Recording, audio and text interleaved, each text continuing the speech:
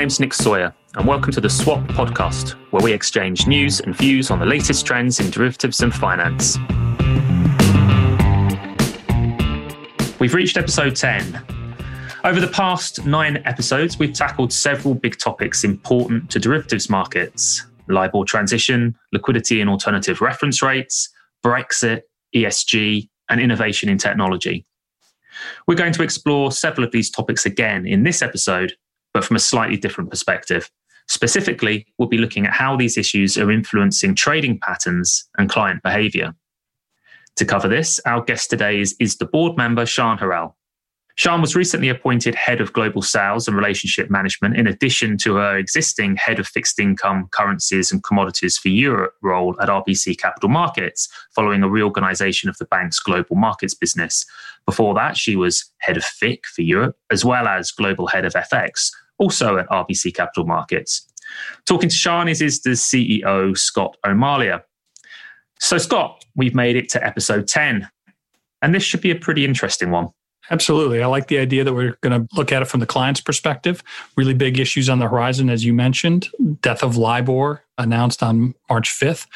We've covered some of these issues already, but that announcement should be triggering client behavior in a new and different way. So it'd be interesting to see her perspective. It'd also be interesting to hear whether this has altered behaviors in terms of supporting the transition and quickening the pace. I like working with Sian on the board and get her perspective on some of these other issues, including Brexit. Yeah, it will be interesting to hear how firms have adapted to some of the big issues that have occurred. And like you say, Brexit, we're nearly 5 months on from the end of the Brexit transition period, and it remains challenging for EU and UK entities to trade certain liquid derivatives with each other because of a lack of trading venue equivalence. We've done analysis, and others have as well, that suggests much of this business has shifted onto US CEFs. But the question is whether this is going to be a permanent shift.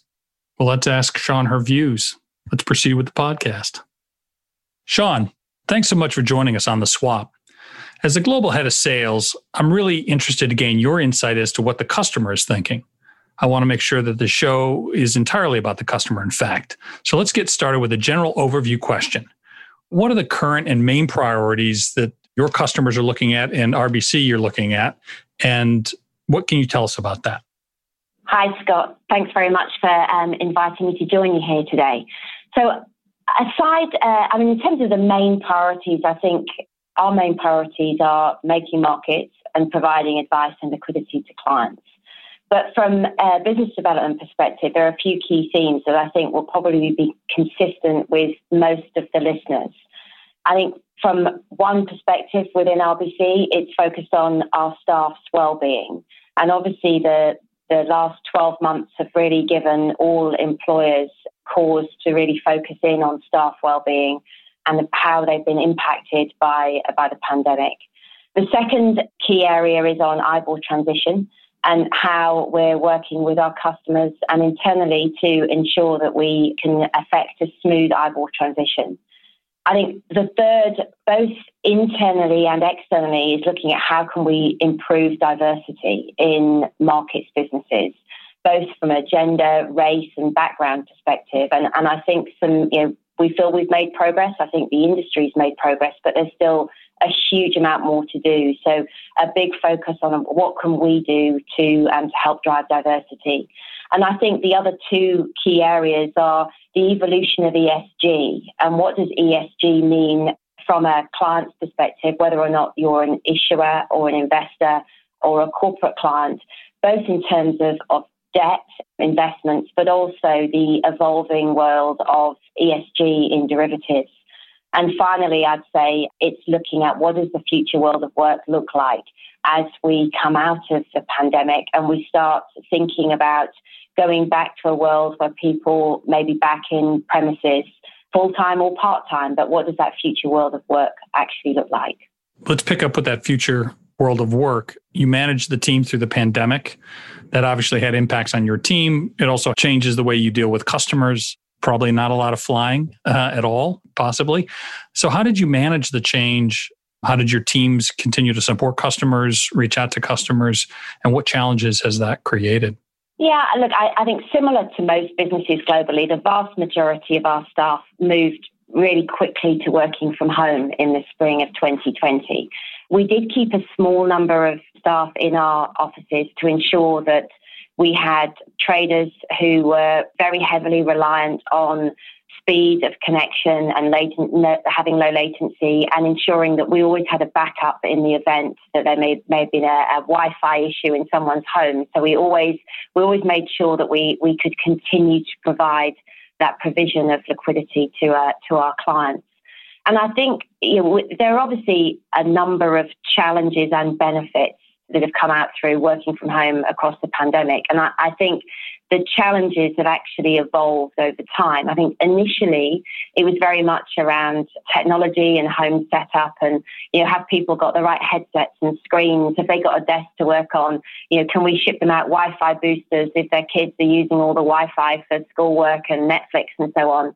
But there was a huge amount of momentum in those early stages, I think, from busy markets, and the teams knew each other, they knew their clients, there was a lot going on. So actually, I think the connectivity in those early days was really strong.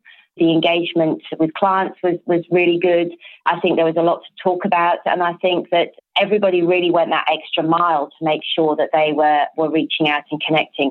And it was all a bit new and exciting, and I think gave everybody a little bit of a buzz, albeit that the environment itself was obviously very disconcerting. We had to put in place a number of things like remote supervisory practices and evolve our surveillance and think about how maybe we would manage conflicts that don't exist when you're working in an office. And so a lot of those from a client perspective is thinking about what those conflicts might be and how do we manage them. And then the process evolved on how do we make sure that we're supporting staff and at the same time being there for our clients. And that was making, what could we do as an employer to give people time off for homeschooling or caring, enhanced benefits and things like online GP services and things that might make people's lives easier, so that they in turn could, when they were able, focus on having time to do their job effectively and try and take away as much of those challenges that they were facing from a personal perspective.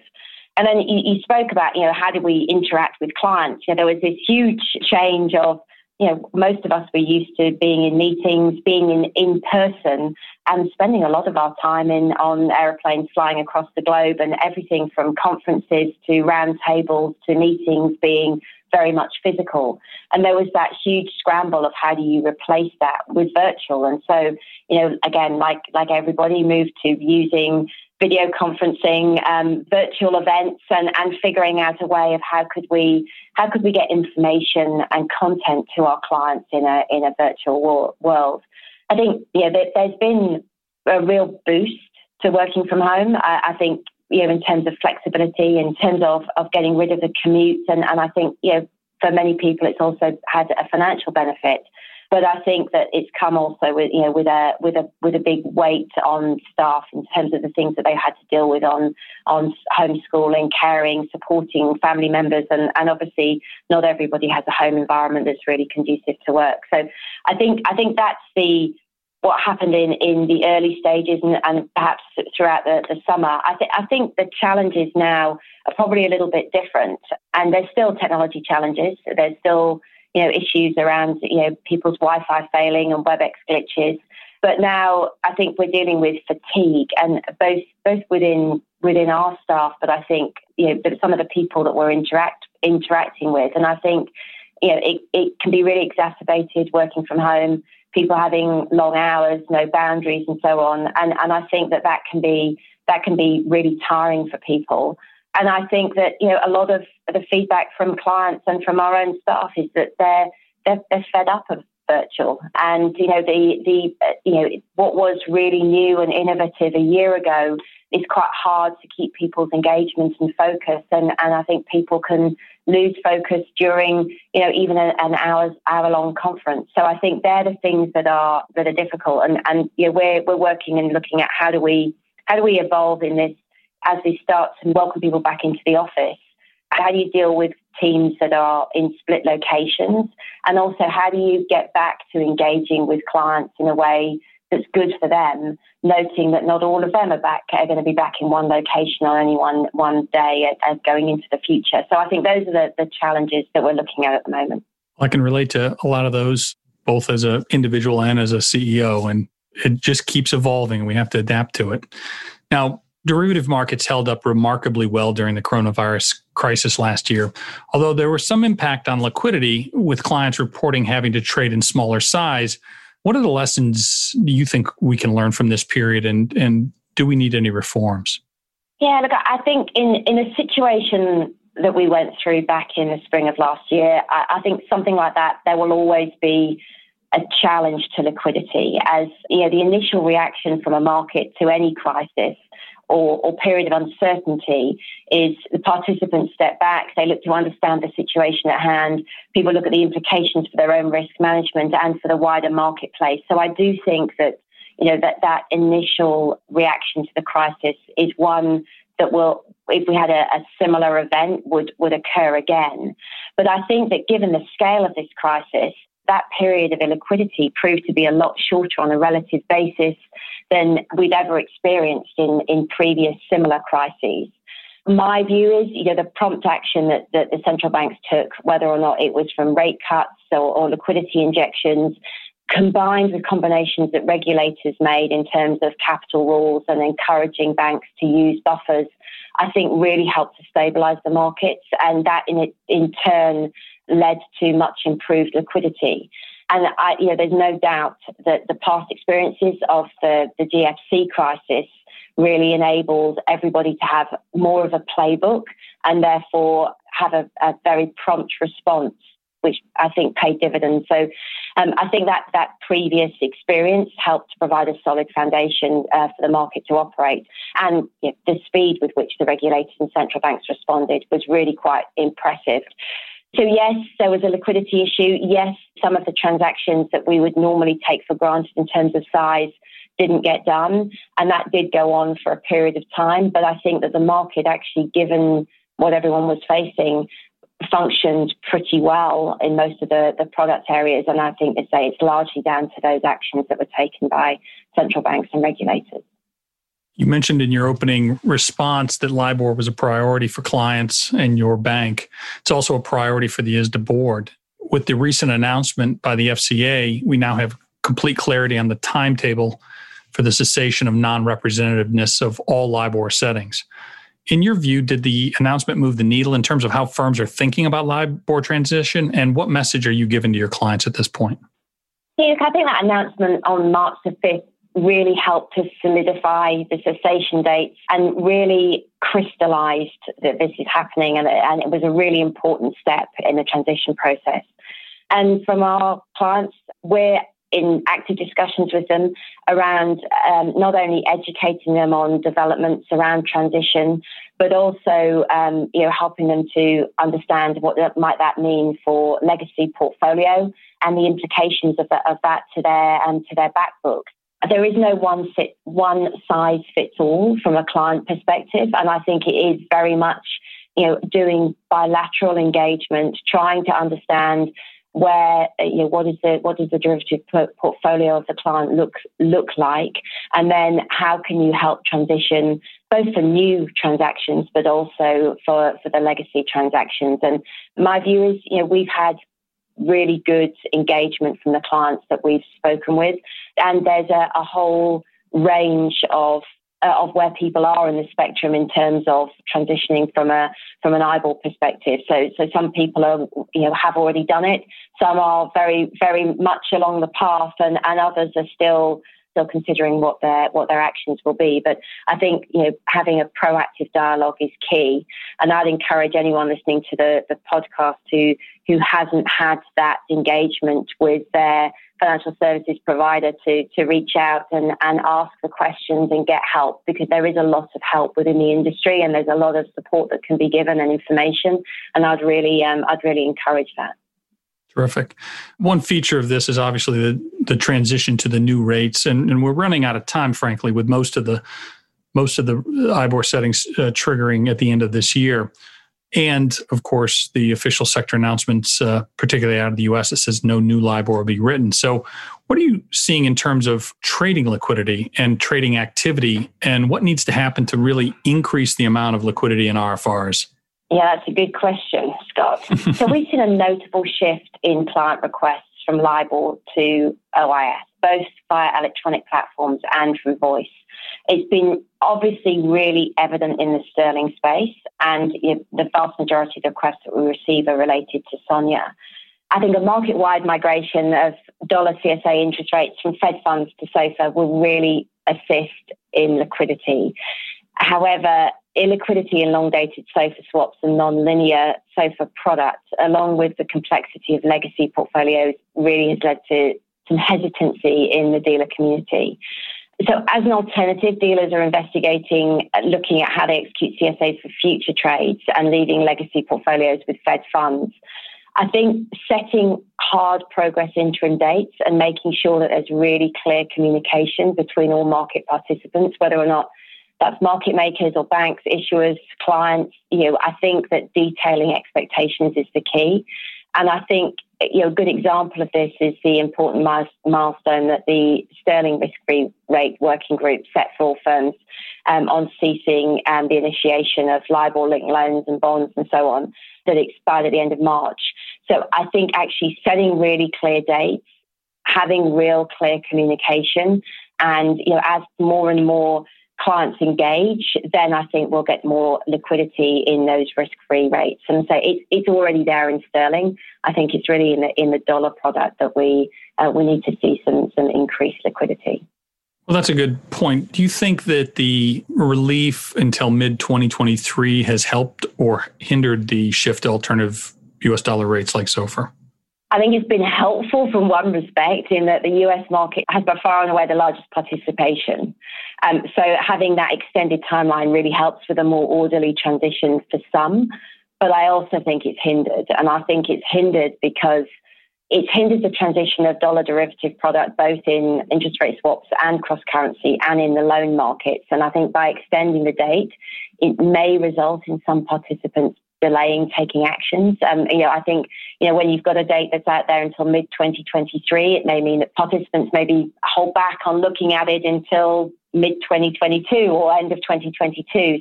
I think the extension was required in order to help with that, to ensure an orderly transition.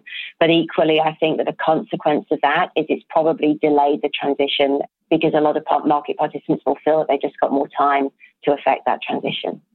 Now, as ISDA board member, you've been closely involved with the development of the new fallbacks for derivatives, and we've talked a lot about that on this podcast. And we've really had a very successful result with almost 14,000 counterparties adhering to that protocol, making it our most successful protocol yet. Can you give us a flavor of how the board approached this issue and the importance of this initiative? Yeah, I think it was probably the most important initiative that the board has dealt with in my tenure at ISDA. And I think that it was taken with a high degree of seriousness and responsibility. And I think that the board was really clear that our role is representing all market participants and making sure that there was sufficient consultation and sufficient means for market participants to give their views and feedback around the development of the fallbacks.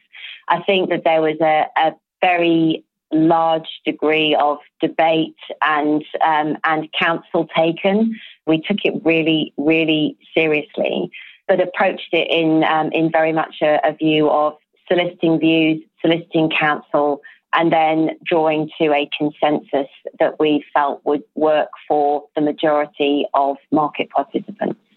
Let's switch topics.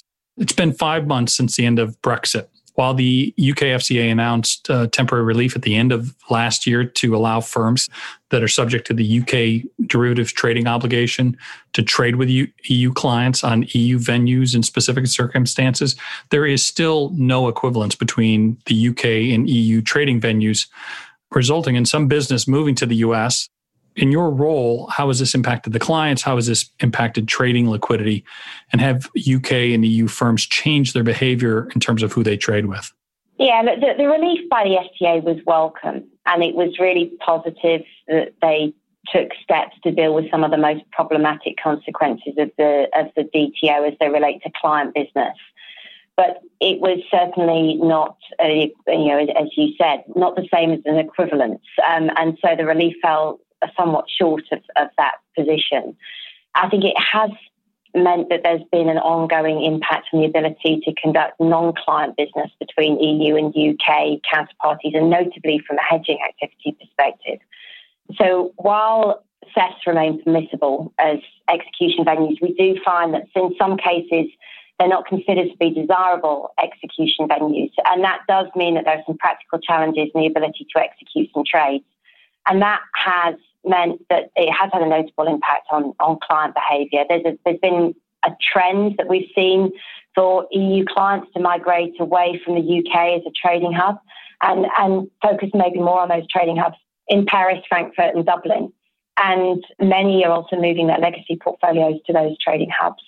And the DTO instruments clients in the EU have been forced to trade on EU venues by some of the main electronic platforms. And that's resulted in some clients being unable to trade with UK firms. And that's meant that there has been some fracturing of liquidity or reduction in liquidity.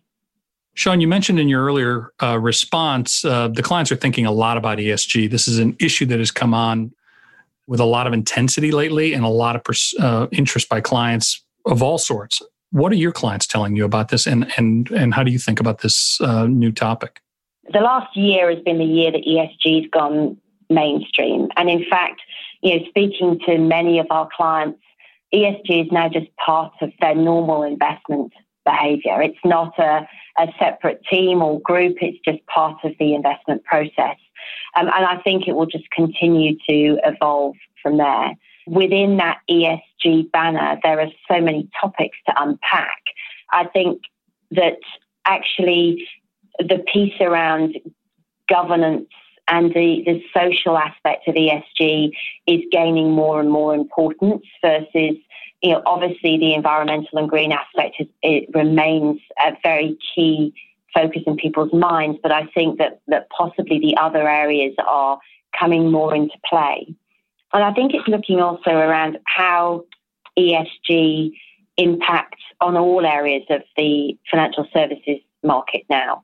And, there's been a pretty well-developed green bond market for some time, but how can ESG be applied across everything from loans through derivatives to looking at how do you use financial markets instruments to drive behavior and to drive better behavior.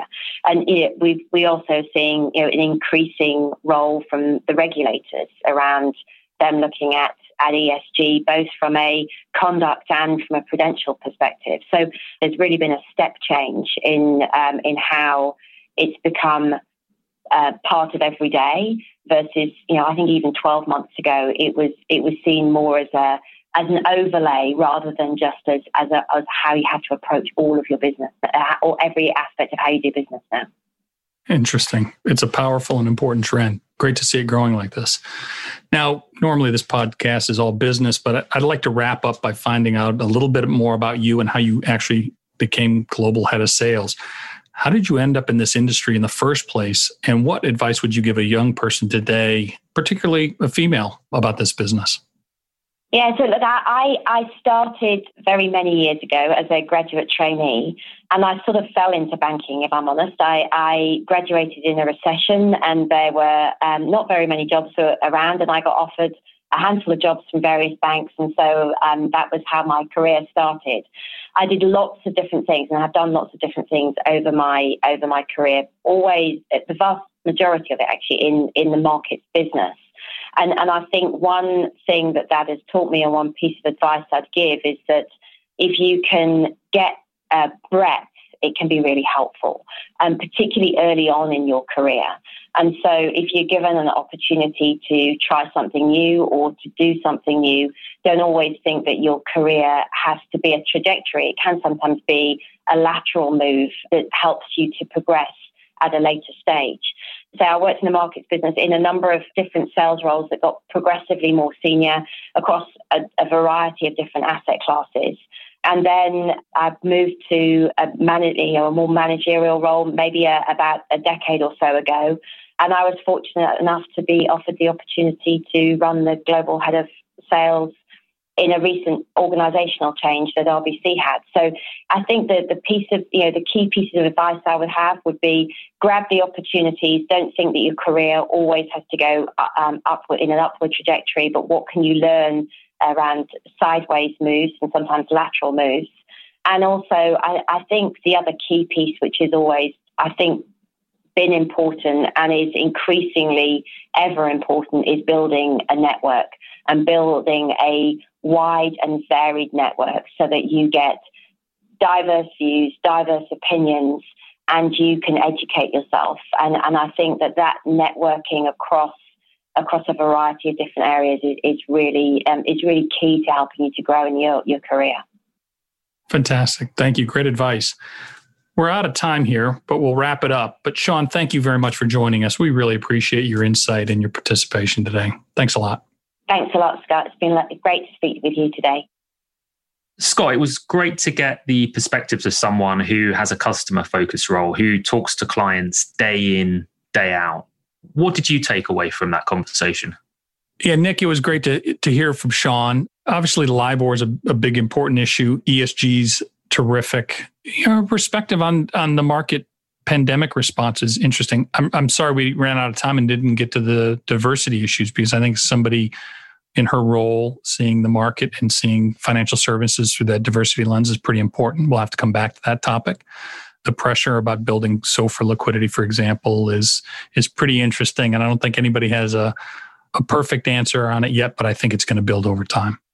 Well, that just about brings episode 10 to an end. Just think, another 10 of these, and we would have passed the end 2021 deadline for the end of most LIBOR settings. Please join us for episode 11. But if you'd like more information on benchmark reform, or indeed any of the other topics covered in this podcast, please do visit the ISDA website. That's it for this episode. Thanks for listening to The Swap. Keep in touch with ISDA via our website, www.isda.org, and our social media channels. See you next time.